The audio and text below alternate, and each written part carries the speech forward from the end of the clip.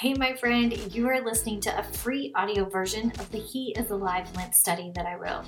During this wild time, I'm begging God for it to be a time when you get to lock eyes on Him for a bit and remember that in the midst of so much chaos and unknown, He is alive. Let's not wait for Easter Sunday to remember that. Let's celebrate Him in the weeks leading up to it. Before we get started, I wanted to tell you about something that I really hope you will join me in doing. If you want even more of God's Word in your life, and you love learning from amazing women Bible teachers, then you have to join our community of 1,000+ women from all over the world at Online Women's Bible Study. Go to onlinewomensbiblestudy.com for more. At the end of today's session, I'll tell you how you can get a week free plus 10% off for life. Okay, let's get started on today's session from He is Alive. I'm praying for you today, and I love you so much. Week 1, Light Study Day, John 1, 1-5. Before we begin our Bible study day, I want to encourage you to spend a little bit of time in prayer. Praise God, repent of sin, ask for others and yourself, yield to God, then stop and listen. Before you light your first Lent candle, I want you to take in the darkness. I'm fully aware this is a strange way to start an Easter study. Go with me here. We will get to all things light and bright soon enough. But first, let's start in the beginning. And in the beginning, there was only darkness. Write out Genesis 1, 1-2. Genesis 1, 1-2. In the beginning, God created the heavens and the earth. The earth was without form and void, and darkness was over the face of the deep. And the Spirit of God was hovering over the face of the waters. In the beginning, before God had created anything, there was nothing. Total darkness. Until God breathes life into something, there is only darkness. Just as the earth was without form and void, so are we without God's presence giving us life. Prompt. Go into a dark space and take note of the darkness. How is your sight? How does it make you feel? Think about other times you have been in the dark and how that made you feel. I know this might feel like a weird way, and this will be a very easy step to skip, but don't. Record any thoughts you have about darkness below. Darkness is scary. Just like kids have a tendency to turn shadows into scary monsters, we tend to do the same with the darkness in our lives. Darkness as adults is less about the nighttime shadows and more about all the unknowns, what we can't see. Just like the shadows from our childhood seemed like scary monsters, the unknowns can take on different shapes and forms, making it hard to know what is true. Question: what are some unknowns in your life right now? How do they make you feel? Now read Genesis 1, 3-4 and write out all you learn about light. Genesis 1, 3-4. And God said, "Let there be light," and there was light. And God saw that the light was good, and God separated the light from the darkness. Light was the first created thing God said was good. Isn't that beautiful? It should grab our attention, for light was the first to get God's stamp of approval. Prompt. Think about light and how it is good. Think figuratively and literally. Describe different forms of light that benefit or help us. This is the Easter story. Light coming to the darkness. Light redeeming what was once dark.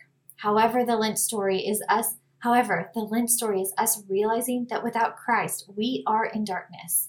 So while we light all 7 candles today and celebrate the light this week, we will begin to feel how hopeless, how lost we are in the unknowns without the light of Jesus Christ. But today, and for this entire week, we get to celebrate the light.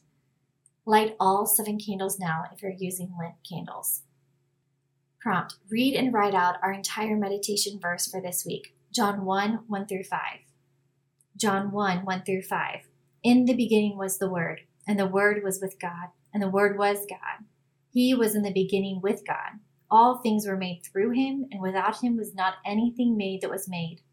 In him was life, and the life was the light of men. The light shines in the darkness, and the darkness has not overcome it. Prompt.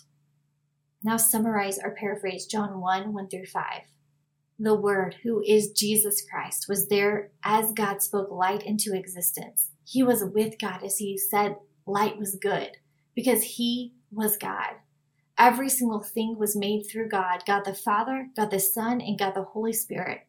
Nothing evolved outside of him. All came from his spoken word.